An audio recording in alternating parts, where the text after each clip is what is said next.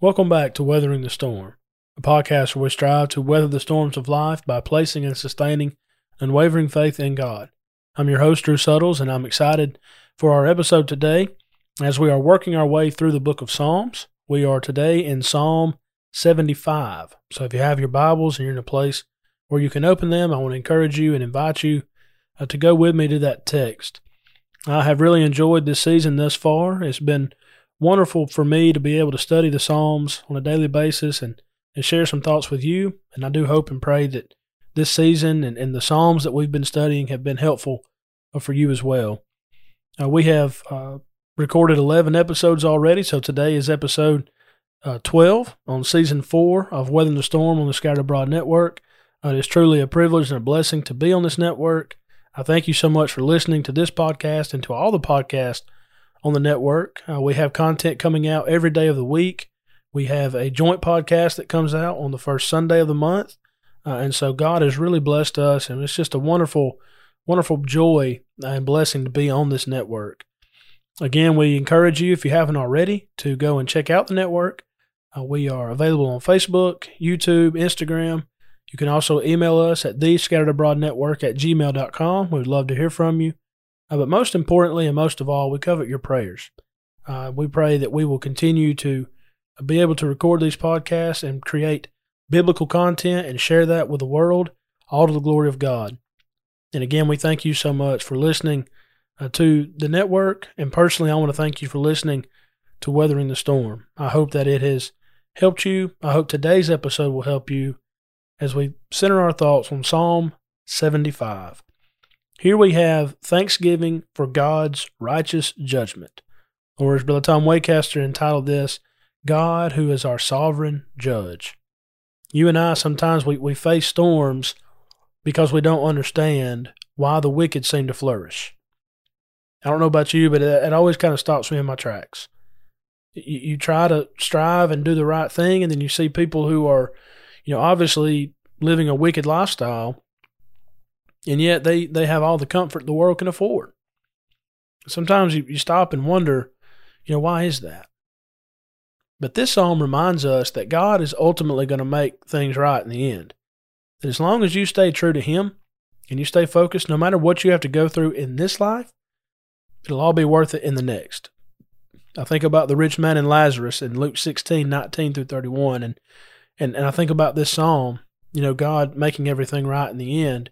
Here you have the rich man who fared sumptuously every day in purple and fine linen, and he had everything that, from the world's standards, you would need to be successful. And then you have Lazarus, who's the beggar, and he sat at the rich man's table begging for crumbs. When it came time for them to die, Hebrews 9:27, the rich man died and was buried. And that's all it says. Nothing about his riches, nothing about his legacy. He died and he was buried. But Lazarus, on the other hand, was carried by the angels unto Abraham's bosom. So I ask you, who was more successful? Obviously, it was Lazarus. And so when you think about how God makes things right, that's really what this episode is about today. Sometimes that's a storm that we face, trying to, not really understanding why certain things are happening. But if we can focus our thoughts on the fact that God always does what's right, His judgment is always right and true, that can help us. And that can help us focus on Him and His great power and really leave the rest to Him and not try to do too much on our own. Sometimes we try to figure it out in our own minds and try to understand it and try to handle it our own way, but remember what the Bible says, that vengeance belongs unto God. And again, this psalm is all about how God will make things right. So I hope and pray it'll be helpful to you. Let's read it together as we begin. We give thanks to you, O God, we give thanks, for your wondrous works declare that your name is near. When I choose the proper time, I will judge uprightly. The earth and all its inhabitants are dissolved. I set up its pillars firmly. I said to the boastful, do not deal boastfully, and to the wicked, do not lift up the horn. Do not lift up your horn on high. Do not speak with a stiff neck. For exaltation comes neither from the east, nor from the west, nor from the south. But God is the judge. He puts down one and exalts another. For in the hand of the Lord there is a cup, and the wine is red. It is fully mixed, and He pours it out. Surely its dregs shall all the wicked of the earth drain and drink down. But I will declare forever. I will sing praises to the God of Jacob. All the horns of the wicked I will also cut off, but the horns of the righteous shall be exalted. You may have noticed in reading this psalm that it seems to be a change in who's really talking here. And there are different commentators and different studies that you can look at, and you might find a different perspective as far as who's speaking. But I want to share with you what I've brought out from this, and hopefully this is accurate. But again, I encourage you to do your own study on it. But it seems as you work through this that the psalmist is speaking in verses 1 and 6 through 9. But then you have God speaking in verses 2 through 5 and 10. Because when you think about it, who's the one who's really judging? Well, the Bible simply says in this text, God is the judge. So when it speaks of him judging uprightly, when it speaks of him, this is what I'm going to do, this is what I plan on doing, obviously that's not the psalmist saying that because he doesn't have that ability. So that would be God. So again, as we walk through this again and kind of give an outline, I want you to think about that and study that for yourself. But it seems as you work through this, again, the psalmist is speaking verses 1 and 6 through 9, and then God speaks 2 through 5 and 10. Another interesting note about this psalm, this is not a song of David, but a psalm written by Asaph. And again, we find that as we work through the background context of this psalm. I want to give you a 5-point outline of this psalm, and then we'll work through it together, focusing on the fact that God is sovereign. Number 1, God is sovereign in his person. That's verse 1. Number 2, God is sovereign in his power. Verses 2 and 3. Number 3, God is sovereign in his purposes. Verses 4 through 7. Number 4, God is sovereign in his punishments. Verse 8. Fifth and finally, God is sovereign in his praise. Verses 9 and 10. I'm going to read it this way and see if this is helpful. I know it's been helpful for me. The psalmist says, I will give thanks, verse 1. God says, I will judge, verses 2 and 3. God says, I will warn, verses 4 through 6. The psalmist says, God will judge, verses 7 through 9. And God says, I will punish and reward. So again, as you work through this, it's very unique. The language is as far as, who's speaking. But hopefully we can bring all this together and apply it to our lives to help us to focus on the sovereignty of God. God is sovereign in his person. Notice that Asaph says, we give thanks to you, O God. He says that twice in the opening verse. There's this emphasis and focus on God and his sovereignty. And understand that the works of God speak for themselves. Creation demands a creator. An intelligent design demands an intelligent designer. But think about Romans 1:20, for example. You can see his eternal power and Godhead. There's no excuse. When you behold creation, you know this didn't just come out of nothing. Regardless of what's being taught in the schools today and what's in the science books, in the beginning, God created the heavens and the earth. And that's the truth because the Bible says so. And when you behold creation, you can see the glory of God. Psalm 19:1, Psalm 24:1. The earth spoke this world into the Lord rather spoke this world into existence. We find that Psalm 33:6 and 9. And so by means of creation, he is sovereign. He is sovereign in his person. And the works speak for themselves. I think about Joshua chapter 2, verses 8 through 11. You remember what Rahab said. We have heard of your God. And we heard about what happened in Egypt. The works of God speak for themselves. Even someone in the world, even someone who's not a believer, there's no denying that there's a God. When you really look at the evidence without any preconceived ideas, the evidence speaks for itself. God is sovereign. But also in verse 1 it says, your name is near. And when you think about the name of God, that emphasizes his presence. So he says, your name is near. God's presence was near. And it says, we give thanks to you, O God. We give thanks. He is sovereign in his person and is worthy of our praise. Number 2, God is sovereign in his power. Again, verses 2 and 3. Notice he says, when I choose. So he has power over time. You and I are bound by time. But God literally has power over time. He's the one that set the clock, if you will. Think about Galatians 4:4. In the fullness of time, God sent forth His Son, born of a woman made under the law. You know, I've thought about this a lot, and maybe you've thought about this too. Why didn't God send His Son in the Garden of Eden? Why not go ahead and send Him right then and there? Why not send Him instead of Moses? Why not send Him instead of David? Well, because God was working things on His timetable. He makes everything beautiful in His time. He knows what He's doing. And because of His sovereignty, He has power over time. You and I, again, we're bound by it. We don't have any power over that.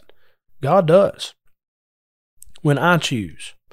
Then He says, when I choose, I will judge. So not only does He have power over time, He has power in judgment. Psalm 50 and verse 6. And His judgment is always according to truth. Romans 2:2. He says, I set up pillars, meaning He has power over all the earth. Hebrews 1:3. God's power transcends time. He is on His own timetable. When you read the book of John, you emphasize, or you'll see it emphasized by John, that Jesus would say, my time has not yet come. That's because He was on His Father's timetable. And there were times when the Pharisees would come to take Him and He would just slip through the crowd. Why? It wasn't His time. My time has not yet come. But then when the Gentiles came and said, sir, we will see Jesus, He said, now the time is fulfilled for the Son of Man to be glorified. John 12. So, again, He was on His Father's timetable. Acts 17:31. We think about there's coming a day when God will judge the world by that man whom He has ordained. And of course, that being Jesus, knowing that by the power of the resurrection. Again, that's Acts 17:31. Kaufman said, in God's own good time, when conditions are just right, when the fullness of time has come, when the fruit of evil is ripe, when wickedness has reached its full development, then will God order the judgment. The truth is, we have no idea when Jesus is coming back. There have been men over centuries trying to pinpoint it, and they've all been wrong. The fact is, the Bible says of that day and hour, no man knows. Matthew 24:36. We have no clue. We do know for a fact that Jesus is coming back, but we don't know when, which means we need to stand ready at all times. But this all points back to the fact that God is sovereign. He's sovereign in His person. He's sovereign in His power over time, in judgment, and His power over all the earth. Number 3 from Psalm 75. Notice with me that God is sovereign in His purposes. In His purposes, verses 4 through 7. The phrase do not is found 4 times in verses 4 through 5. I think that's amazing. He said to the boastful, do not deal boastfully. To the wicked, do not lift up the horn. Do not lift up your horn on high. Do not speak with a stiff neck. God has a purpose. If He's going to set forth that purpose, nobody's going to derail Him from doing it. He gives us free will. We have the choice whether or not we're going to serve Him. Joshua 24:15. But understand that when God puts His mind to something and He's got a purpose, He's going to carry it out. And He'll find somebody to take care of it. It's amazing how God operates. He is the judge. Again, Psalm 50 and verse 6. He puts down who He sees fit to put down, and He exalts those who He sees fit to exalt. And of course, when we read the New Testament, the words of Jesus, the words of Peter, think about the emphasis, and even of James. Humble yourselves in the sight of the Lord, and He will lift you up. So those who exalt themselves will be humble, but those who humble themselves will be exalted. And God is sovereign in His purposes to do that. He has the right to do that, doesn't He? In the next place, notice with me that God is sovereign in His punishments. Verse 8. The language here about the wrath of God is very unique. I'll be honest with you, it kind of gives me chills when I read it. This concept of the wrath of God being filled up like in a cup. And here it says that the wrath of God is being filled. He is sovereign in His punishments. When He punishes, He does it exactly right. It's according to justice and it's according to truth. It's a righteous standard by which all of us will be judged. John 12:48, Jesus said, the words that I speak will judge you in the last day. So there's that right standard. God is the judge. But notice there in verse 8 again, in the hand of the Lord there is a cup, and the wine is red. It is fully mixed, and He pours it out. That's just powerful, powerful language, and we see it throughout Scripture. For example, Jeremiah 25:15 through 38, there's a reference to this. and also in the book of Revelation. Revelation 18, 1 through 8, 19, 11 through 16. God is sovereign in his punishments. When God purposes to do something, nothing is going to stop him or hinder him. It doesn't matter how powerful a world power thinks it is. Ask Rome. Ask Babylon. Dear friends, let's ask America. Righteousness exalts a nation. Sinners are reproached to any people. God is not bound. God's not going to be restrained by any kind of world power, because he's the one who set that power up in the first place. Again, you ask Nebuchadnezzar in Babylon what takes place. Or ask Rome and how powerful and mighty they were. Rome fell, didn't it? And you think about how God is the one who's in control of these punishments. Always remember Acts 5:39. If it's of man, it'll fail, but if it's of God, nothing's going to stop it from happening. God is sovereign in his punishments. Finally, verses 9 and 10, let's notice again that God is sovereign in his praise. The righteous will sing praises to God forever. God will exalt the righteous for his glory. 1 Peter 5, 5 through 7. The psalmist would say, "For you are the glory of their strength, and in your favor our horn is exalted." Psalm 89, 17. Let them praise the name of the Lord, for his name alone is exalted. His glory is above the earth and heaven, and he has exalted the horn of his people, the praise of all his saints, the children of Israel, a people near to him. Praise the Lord. Psalm 143, 13 and 14. Praise him, because he is worthy. God is sovereign in his praise. He is to be exalted in our lives. He is the one true God who is in total control of everything. I don't know about you, but just reading through this psalm and being reminded of God's sovereignty and his power gives me a lot of peace. Because when you turn on the nightly news or when you read the weekly newspaper, our world's in a dark place. There's a lot of bad things going on around us. We can think about what's going on in the political world right now, think about what's going on in other countries, and yet all the while, God is sovereign. And by knowing that, it can help us weather the storm. But more specifically, what are some things that we can bring out and apply to our lives? I want to share 4 with you as we bring our study to a close. Number 1, Psalm 75 can help me weather the storm because it helps me to remember that God is sovereign and in control. And again, that's the whole emphasis of Psalm 75. Be reminded of God's sovereignty. Be reminded that he's the one in control, not me and not anybody else. God. He is the judge. Number 2, Psalm 75 enhances my perspective from day to day. When I can start every day looking at the sunrise and acknowledging God's the one who allowed that to happen, then it helps me to remember that everything that takes place today is because God allows it to take place. You know, all the plans that I have and all the things that I want to go and do, listen, that's up to God, whether or not I'm even going to get that opportunity. So it helps me with my perspective from day to day when I realize God's the one who makes sure the sun rises and it goes down in the evening. He's the one who's in total control over everything, and that is a wonderful blessing. Number 3, Psalm 75 encourages me to give thanks and sing praises to God. Yes, even in the storm. Even when I find myself in a very difficult spot, I need to remember that God is still worthy of praise. He's always going to be worthy of praise. But then number 4, Psalm 75 reminds me that both the wicked and the righteous will be rewarded. You will reap what you sow, the Bible teaches. Be sure your sins will find you out. And so on the day of judgment, all things will be made right. And you and I need to make sure that we're on the right side, that we're on the Lord's side, because that's the winning side. And so this psalm is all about God, all about his sovereignty and his purposes and his greatness.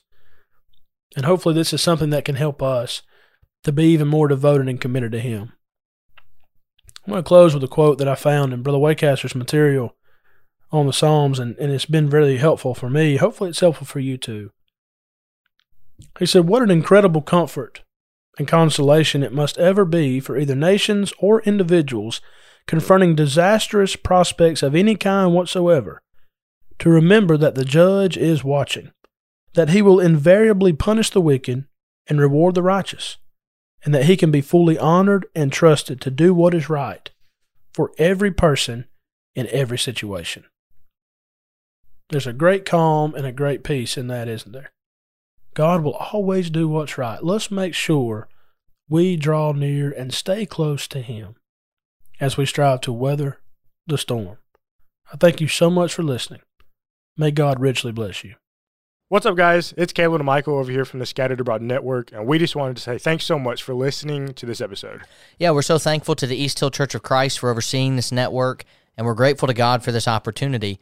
And don't forget, you can check out our show notes below for all of our social media links, email address, website, and we have a monthly newsletter, so don't forget to sign up for that. Please remember to leave us a rating or a review on whatever platform it is that you use, and please continue to keep our network in your prayers. As always, thank you again so much for listening. Be ready tomorrow. We have brand new content coming out here on the SAN. Thanks so much, and God bless.